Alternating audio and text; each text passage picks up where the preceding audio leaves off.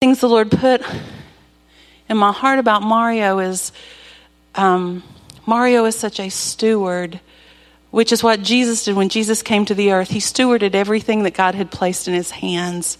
And I watched the way that Mario is with his family, the way he loves his kids, the way he treats his wife, and the way he functions as an elder and on the admin board in this church. And I'm just so blessed by the testimony of Christ in his life as a steward of everything that God has given you. And I see it in his kids. I wish that I love your kids. I favor them a little bit. But, I see Maria. I'm just a daughter of God, a handmaiden. And I look at you and I see the things that your mom and dad have poured into you. And I know that you are a Mary. And as you sit at his feet, God is going to pour into you. And the things that he pours into you, you just love him. And you're going to teach those things because you're a teacher. And God's going to use you in that. Amen. And I look at Michael. And Michael, you are going to be a leader of men. I just see God elevating you in a way. And just raising you up. And you are going to have these men that follow you in the things that you do, and you're going to lead them justly and rightly, and they're going to love you. And of course, Marcella is just a little daughter of favor. So I love you guys, and what an honor. You guys are the blessed ones. You're here tonight, and you get to hear and glean from the wisdom of this man, Mario. Thank you. Thank you for that. Well, hello, everybody. How y'all doing? Good. Like Barbie said, God's grace found her. God's grace definitely found me. He definitely had to get me out of where I was born to give me his grace for sure. I'm Italian. I was born and raised in Chicago. I am the number 4 son of 5 boys. That actually became my name after a while, because after you have 3 kids, your parents can't remember your name. So I'm number 4. My parents were immigrants, obviously born in Italy. They were both born in the same little town and met in Chicago on the streetcar named Desire. A true story. Well, they named the streetcar Desire, but they really did meet on the streetcar. But anyway, I remember when I was in school and I learned about immigration.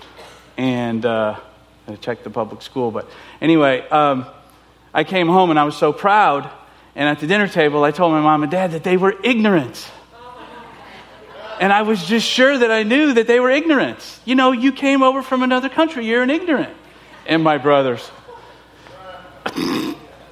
It's immigrant, number 4. So I had to be corrected. When we were little, we learned Italian, that we spoke Italian in the house. So I'm going to teach you some Italian, okay? Are you ready? Okay, now you gotta over-pronunciate your vowels, okay? That's the key to speaking Italian. Are you ready? Okay. Pizza. Very good. Spaghetti. Rigatoni. See, it's very easy, right? Very easy to speak Italian. Do you know what this means? It's the opposite of this. Okay. It's easy to speak Italian. I was raised Catholic. Learned a lot of what I feel reverence and respect.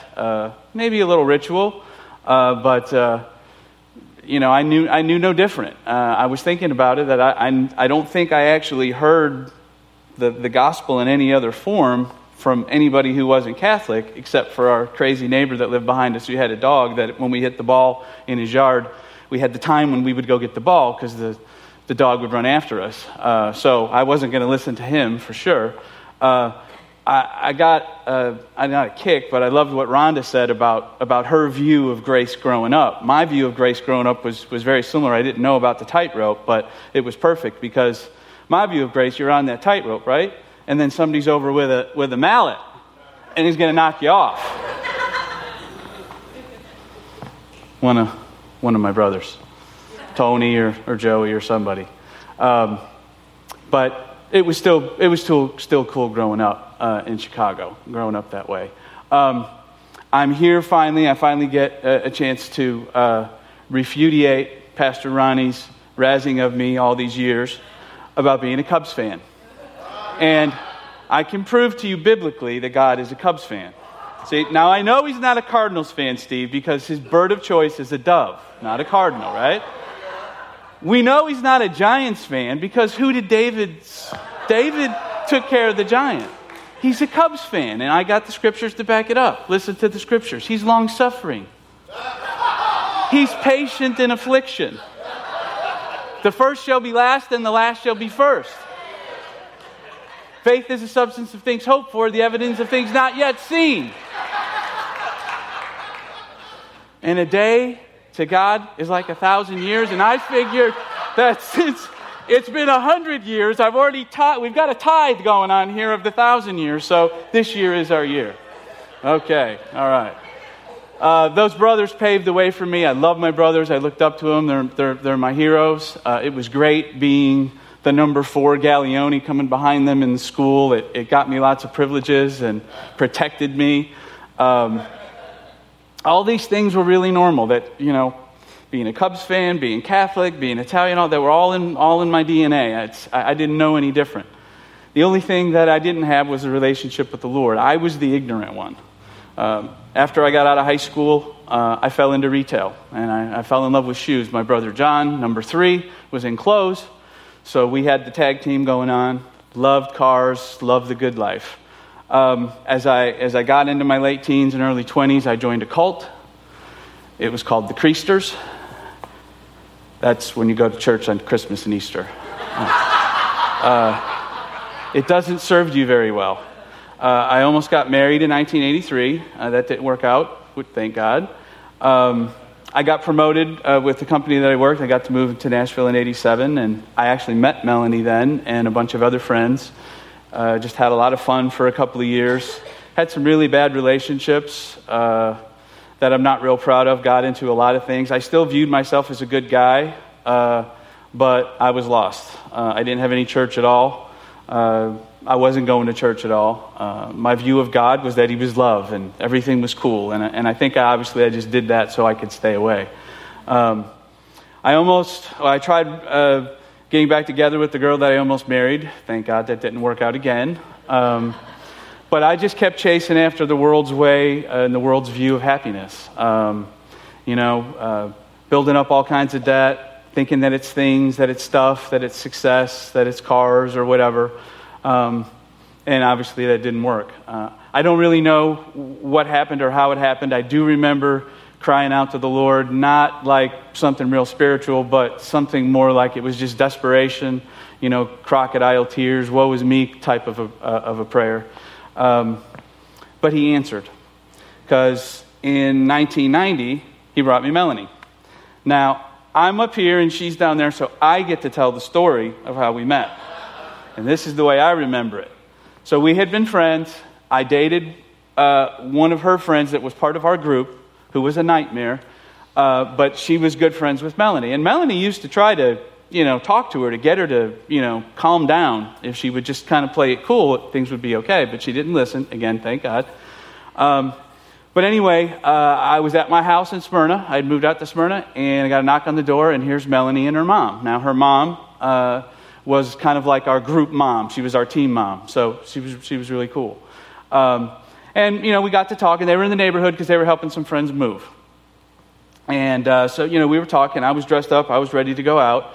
And the way she told me the story afterwards, she said, she shut the door. She said to her mom, "Mario's cute. How come, we've never gone out?" And she said, "Well, it took you that long to figure out that he's cute? But he's not going to ask you out." She said, "Why not?" She says, "Well, because of Debbie, he will never ask you out. So you're going to have to ask him out." So the story goes, I went home for Thanksgiving. On my answering machine is a message from Melanie Hudson saying that the group, our gang, was going to get together and go see Phil Vassar downtown at the Ace of Clubs. And did I want to go? So I thought, okay, well, that's strange. She had come over. She called me. Okay, all right, no big deal. I talked to one of my friends, and he didn't know anything about it. So I thought, all right, well, listen, I'm going to find out what's going on. And if nobody else is going, then you're not going, okay? Because Melanie called me. She didn't call you. So I called her back, and I said, sure, that sounds like fun. And she asked me to pick her up. So I called my friend up, and I said, you're definitely not going. So that was our first date. And we had been going out ever since and fell in love and got married. It didn't go exactly like that, but it was pretty close. So if you want the real story, you'll have to talk to her. But that is how we met and how we got together. She was singing on the riverboat, the Bell Carol, downtown on the river. And a guy named Richard Waters, who saw her on the Bell Carol, called her up and invited her to go to church at Bethel Chapel, the old Lord's Chapel. The ironic thing is that I had my mother and father come to Chicago to visit, and I took a different date, and my mom and dad on the Bell Carol, and they met Melanie. And my mom said, "Why can't you go out with somebody like her?" "Mom, she's my friend. It's okay." Well, when we got engaged and went home to Chicago, my mother had a Polaroid that was taken of her and Melanie that she had in her purse. So, anyway. Obviously it was meant to be. So we went to Bethel Chapel, and we went on a Sunday night. And I thought that was the coolest thing, because I didn't know you could have church on Sunday night. And I didn't know you could have a band, and I didn't know you could, dance and worship and everything like that. It was scary, but yet it was cool at the same time. So because she was singing and wanting to further her country music career, she was working on the weekends, and so going to church on Sunday morning was nothing that she, at the time would do, because she had been working at the evenings. So I started going back to Mass at, what's the Catholic church in Smyrna? Yeah, St. Luke's.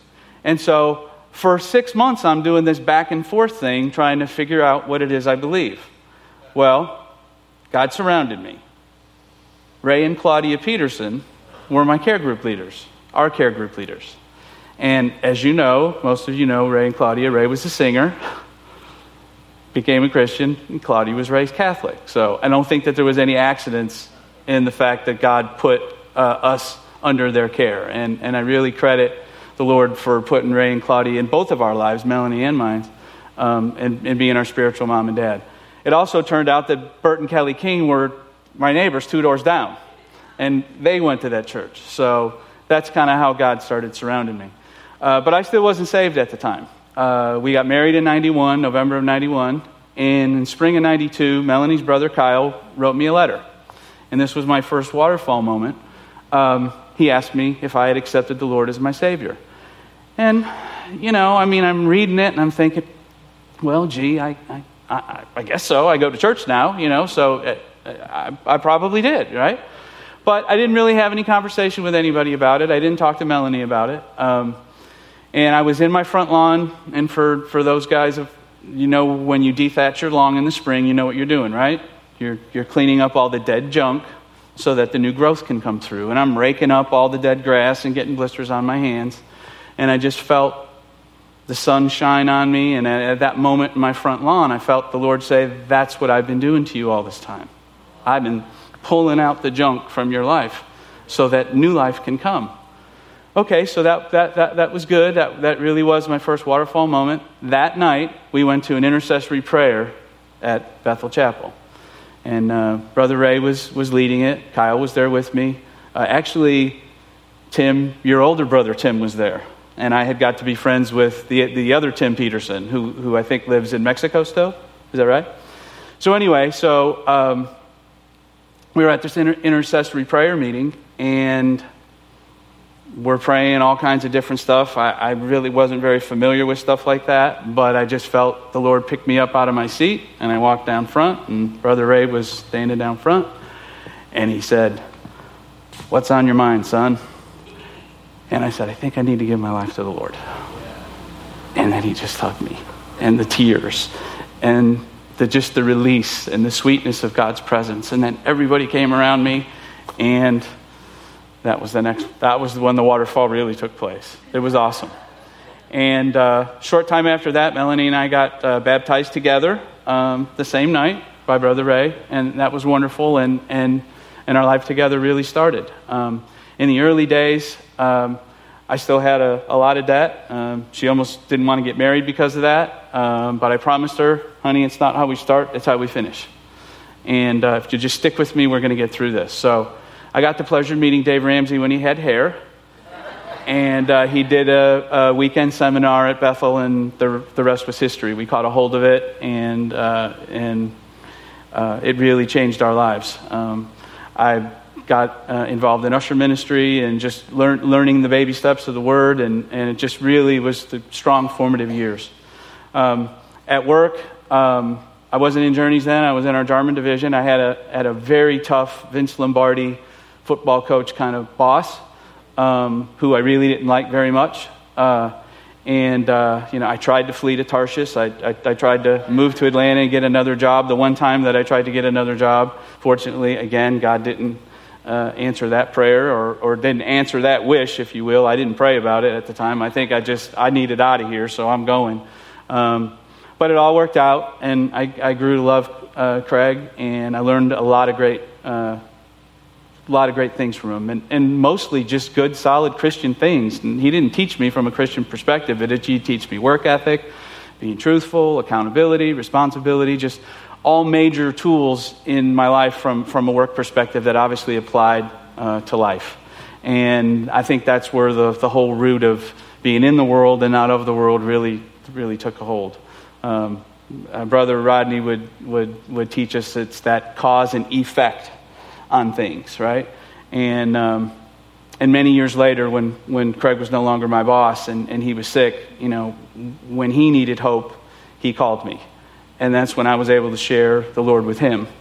And it's just amazing how God does those things. So we just kept we kept growing. God just kept blessing us in many ways. And I didn't tell you this in the beginning, but I was supposed to be a girl. My mom was convinced that after 3 boys, I was a girl. And so her name is Maria. So there's no, she was going to name me Maria. That was going to be my name. And when I came out a boy, there was a famous opera singer who was Italian called Mario Lanza, who was popular, and that's how she switched my name. So when we found out we were going to have a baby, we didn't find out that it was going to be a girl, but I prayed, I said, Lord, I want a girl just like her mom. And the Lord gave us Maria in 1993. So, my first favorite child. They're all my favorite children. I can't remember exactly when we came here, Pastor Ronnie, if it was 94 or 95, somewhere in that time frame, when it was still SA in the old building. I had been moved over from the Jarman division, which was a men's division, into the Journeys division. I got promoted as a DMM. And the move kind of was simultaneous when we moved from Bethel to here. This felt like home immediately. The embrace of everybody. I remember Pastor Ronnie took me to some type of a prayer meeting. I can't remember exactly where it was, but that just impacted me. That he embraced me when we first got here. Anyway, but I wasn't quite sure at the time why God moved me to Journeys, because Journeys is, for those of you who don't know, that's the company I work for. It's all about teens, and at that time, it was the Generation X generation, the lost and aimless generation, right? It was all the grunge, and it was when tattooing and piercing was not popular, except with the people who shopped at Journeys. And I didn't really want to go there. It was like, okay, I get the idea. I got promoted. I didn't even find out how much money I was making, but it was one of those things that I knew I had to go. And so for a while, I was going back and forth, trying to figure out what was going on. The next waterfall moment in prayer time was that I felt the Lord say to me that he wanted to change Generation X to Generation Cross through my work. Okay, so that's interesting. But it's Journey, so I'm trying to figure out how that's going to work. And then I realized that I was on the tail end of what Generation X was. I don't know the exact the time frame, but I was born in 61, so I was on the very end of it. Fortunately, when he moved me over to Journeys, he gave me one brother in the faith. There was only 8 or 9 of us there, and I was able to share things with him. So I shared with him this vision, I guess you could call it, that I thought God gave me about Generation X to Generation Cross. So at the time, we were playing MTV videos, music videos in our stores that had just started getting popular. And we also did public service announcements. Different, crash test dummies were popular at the time, not smoking, don't do drugs. We tried to be clean in where we could. So anyway, we're sitting down, we're in our sample room, and we're starting to watch the upcoming public service spots. And it was the Red Cross. And the public service spot finishes with a red cross spinning, spinning, spinning, spinning, spinning, and it lands on, and it says, Generation X to Generation Cross. I kind of knew that I was supposed to be in Journeys after that. We both looked at each other where, the hair on our arms is standing up, and it was like, okay, all right. And literally, just blessings came. Our business took off. We were opening stores like crazy. God surrounded me with incredible people at church and work. I had accountability all around me. We were, really starting to plant some roots, and things were going really well. We got our little man, our big man now, who's bigger than me, Michael, in 1997. You are a leader, son. Amen. Pastor Barbie's right. Yeah. The people that God surrounded me with here, Lord rest his soul, Danny Gilbert, Rhonda talked about how, we rub against each other and hone each other and shape each other and polish each other. Well, obviously that fit Danny with the blacksmiths and iron sharpening iron. Many a breakfast he met with me. I told this story at his memorial service about how he taught me how to eat breakfast at Waffle House, smothered. The only way to eat your hash browns was smothered, covered, and, whatever. The bacon had to be crisp, the waffle had to be crisp, and leave the coffee pot on the table. That was Danny. But what a brother. He helped me so much. In 1999, I think it was about 1999, I felt that Generation X to Generation Cross thing was leading me into the ministry. And we left the church to help start another church. I didn't really like the corporate ladder thing. It's not that I didn't like what was going on. I didn't have the desire to keep climbing up the ladder. So that I kind of kept feeling like that this was about me going into the ministry. But I kept getting blessed and I kept getting promoted. So I had this struggle going on. So anyway, we did that. I would say that. Everything was cool when we left. We left on good terms, and I don't regret any of it. I learned a lot. It taught me a lot. It taught Melanie a lot. In 2000, we got our little Marcella, our Y2K baby. Things were going pretty well, but in early 2000s, we really started to have some struggles, and I really felt that I missed God and that I put him in a box, and that vision that I was thinking was far too small. I took up somebody else's cross or somebody else's mantle and not my own. And he reminded me, he said, through your work, through the fruit of what you produce through your work, Generation X will turn to Generation Cross.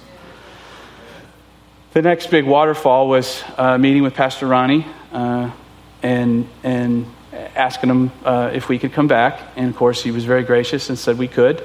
I think he said something like, "Are you kidding?"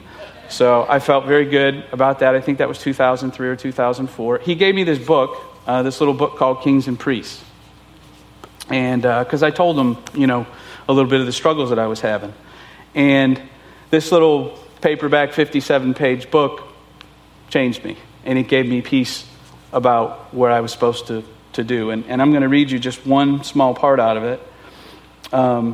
God made men to thrive on conquest. And it's men and women. He's just using men in the writing, but he talks about both genders. When men see their daily lives as being vitally important to the kingdom's success on planet Earth, something changes inside them. When Monday through Friday is as big a spiritual experience as Sunday, then we're making progress. For the kings of the kingdom of God, today's battlefield is the marketplace. When men catch the vision that they are going to war to do the exploits for God as providers for God's kingdom, real life focus occurs. However, when men see the kingdom as a weekend thing that doesn't relate to their work, their need for conquest gets misplaced. When kings are not given proper vision to battle as providers, their need for conquest will spin off to other things. And then he goes on to give some examples, like King David, when he should have been off at war. That's when he fell into sin with Bathsheba. So that really impacted me. A couple of other key things out of there is that the author points out that in the Old Testament days, the ratio of priests or Levites, the Levitical priesthood, to the kings, to the providers, was 27-1 in favor of the kings. So there's obviously a lot more kings going out and advancing the kingdom, taking land, taking the spoils to advance the kingdom of God. So, in all honesty, it really spoke to me because it showed me that I'm needed. You're needed. If you're out in the marketplace, men or women, you're needed. God needs you. It takes resources to run the kingdom. So that was really cool. I was still struggling a little bit where I fit. And then one Sunday, we were in the new building here, and a man came and played Abraham. And the church was really starting to get into the theater ministry. And I can't tell you I can't remember what he said. I know it was like about how cool it was that our church was doing the kind of things that it was doing, and it just broke me. And literal waterfalls. I was on my face right down over there, bawling, because I felt like somehow I fit. And between kings and priests and the things that he said, I knew that then there was work for me to do. I was asked to be in Royal Rangers and on the administrative board and did financial counseling and various other things. But guys, ladies, if you're out in the marketplace, this is just a little bunny trail side note. If your calling, and it really needs to be a calling, not just a job, is out in the marketplace, then you need to view that as a calling, but you also need to make sure where are you aligned in this house, in the body, where God's placed you. Because the needs and the things that this church does are so diverse that our pastors and leaders need us. And they need us. They need our resources. They need our support. They need our effort. They need our blood, sweat, and tears. Amen? So the last 10 years, again, blessings just keep coming, promotions. I've been now with Genesco and Journeys 36 years. I feel like these last few years in particular have been legacy years. I keep hearing things like succession planning and, passing the torch and training and teaching and transition, all those different things, keep coming up in your spirit and in your life and in the physical as well as the spiritual, especially as you start to get into your 50s like me. Seeing my kids grow up. Maria's going to graduate college in a few weeks. She's going to get married in November. Michael's going to graduate high school. That's hard to believe. And Marcel is a freshman in high school. My marriage to Melanie is awesome. I don't know. I can't say it any other way.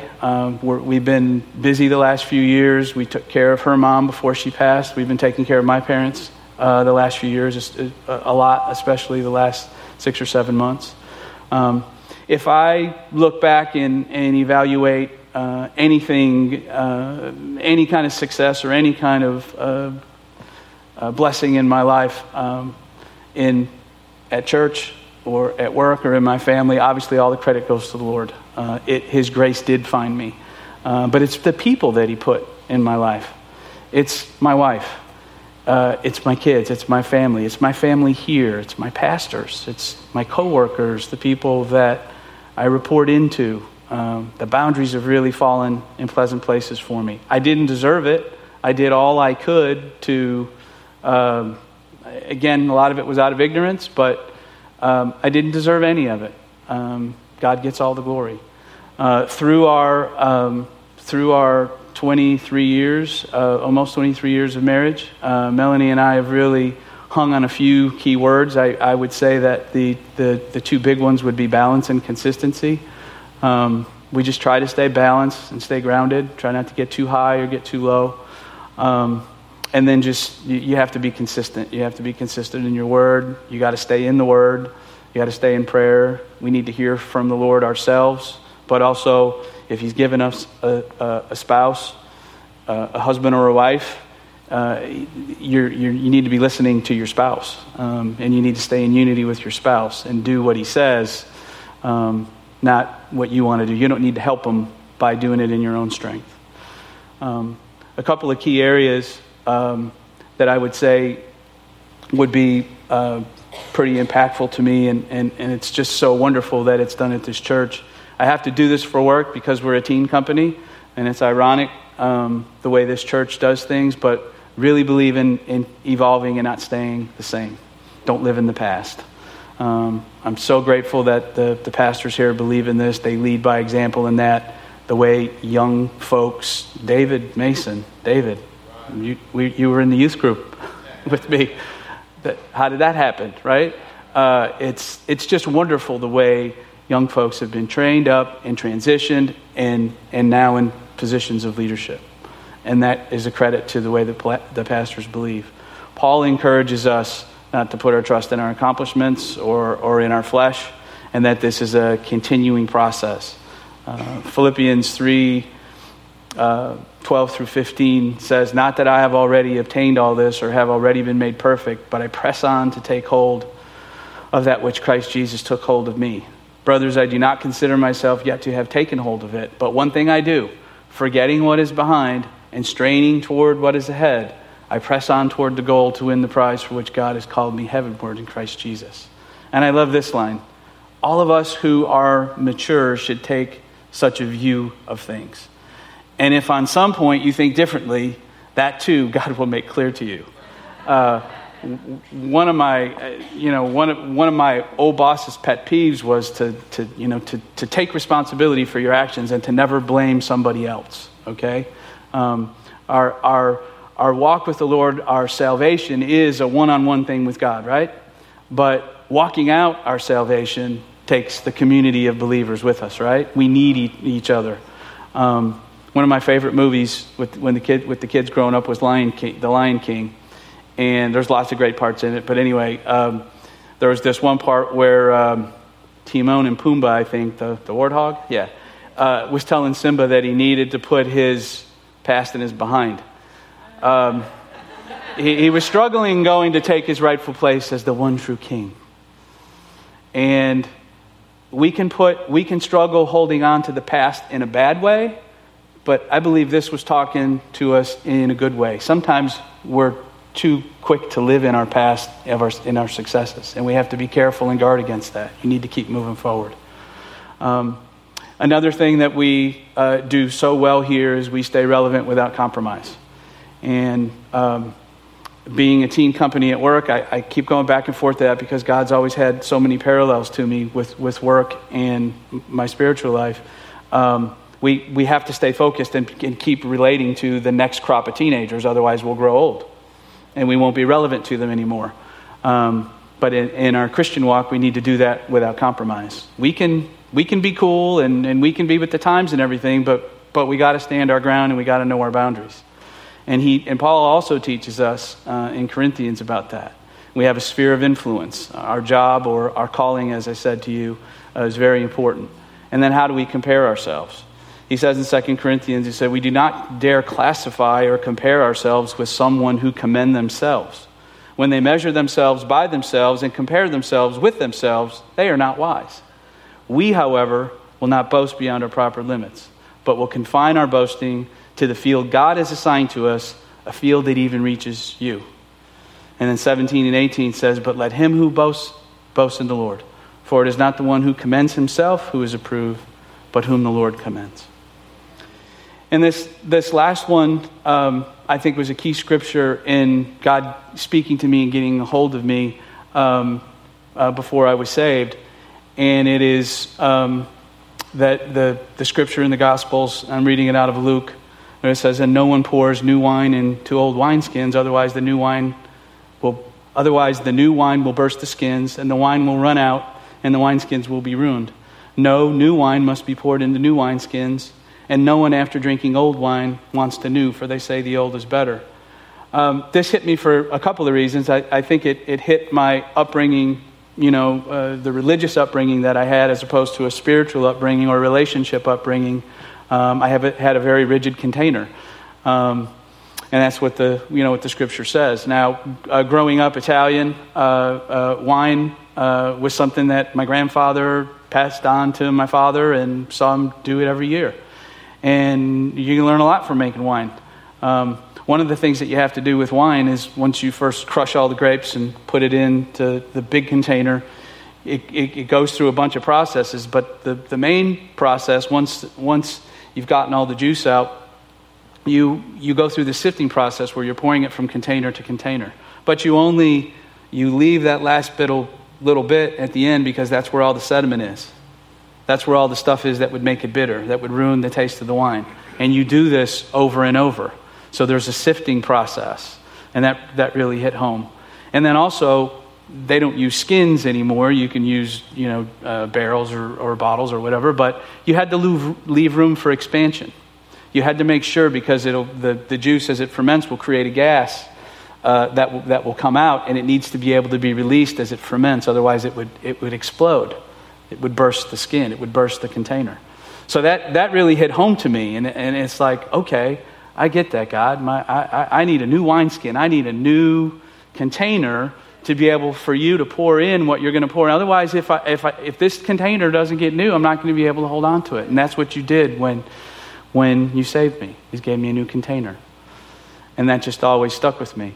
It also, though, is a challenge as I've gotten older, and you go through things and you try to forget the good, the bad, and the ugly, and you try to keep going forward, but that last part of that scripture says, but for no one after drinking the old wine wants the new, for they say the old is better.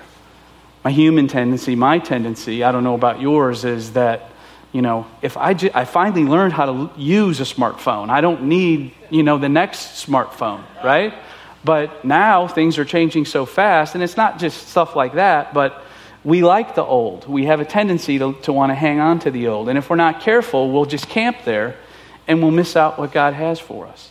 So that same scripture is so important now as I get older, because the skin has to constantly be renewed, okay? I mean, I feel younger now. I went on vacation last week and got a tan. I feel younger. But it's got to be renewed in God. It's got to be renewed in the Word. It's got to be renewed in prayer. It's got to be renewed in community. Otherwise, it gets old, it gets brittle, and God can't put new stuff into it. Amen? So if the team could come up, I feel like what the Lord would have us do tonight is you might be here and you don't, and you need that new wineskin.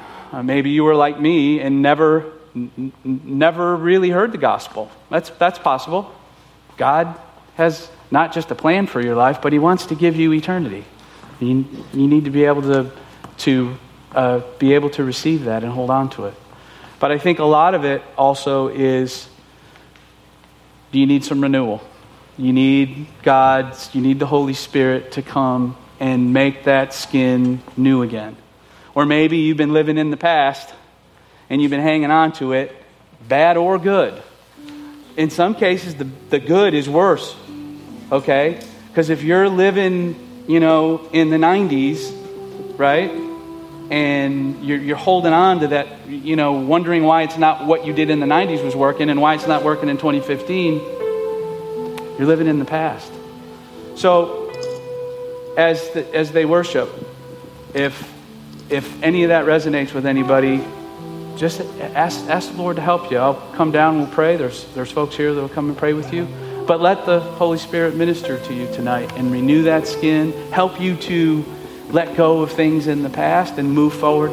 Forget what's behind and press forward what He has for you. Amen?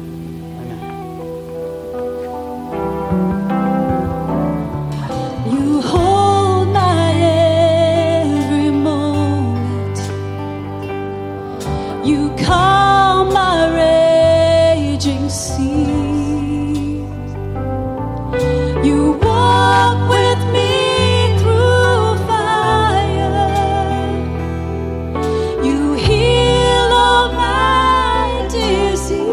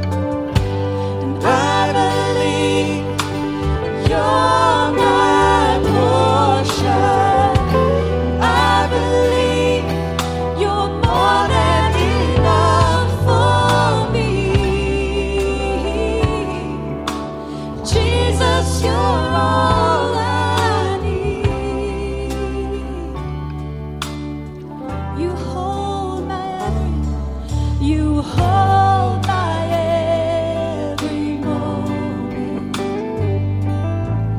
You calm my raging sea. You walk with me through fire. You heal all my disease. I trust you, Lord.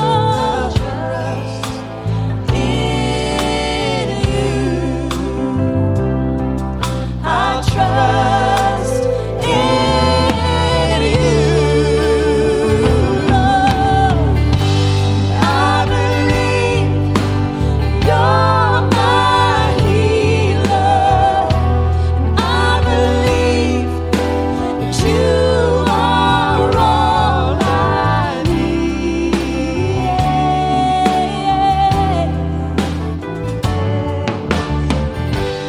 I believe that you're my portion, and I believe you're more than enough for me. Jesus, you're all I need.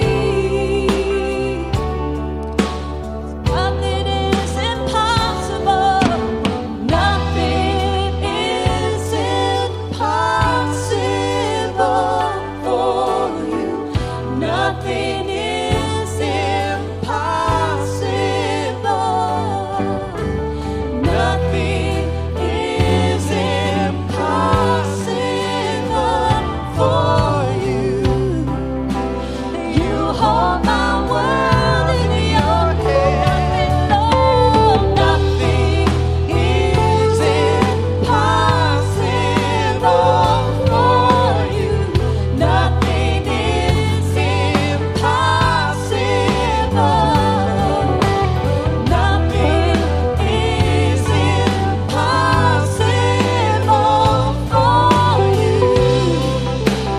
You hold my world. Nothing is impossible.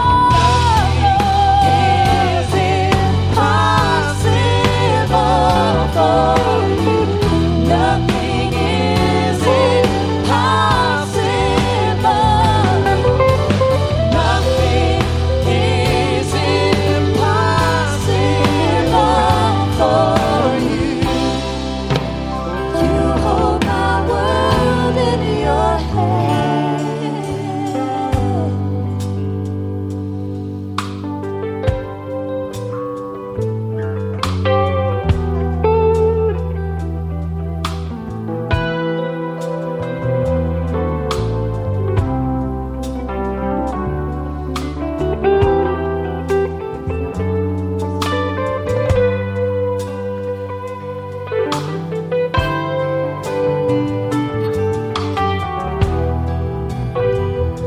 Raise your hands and leave you with a blessing. Father, I thank you. Thank you that you spoke to us tonight, Lord God, and reminded us that we are all King's kids. Thank you, Lord. Thank you for letting us know that, Lord. Thank you that we can walk in that royalty, that we can walk in that truth and that peace. We can walk in that grace. Father, thank you for renewing us daily. Thank you for making these skins supple and pliable and tender, being able to be formed, being able, Lord God, to be filled with your goodness and filled with your grace and filled with your love that we can take to the world. In Jesus' name, amen.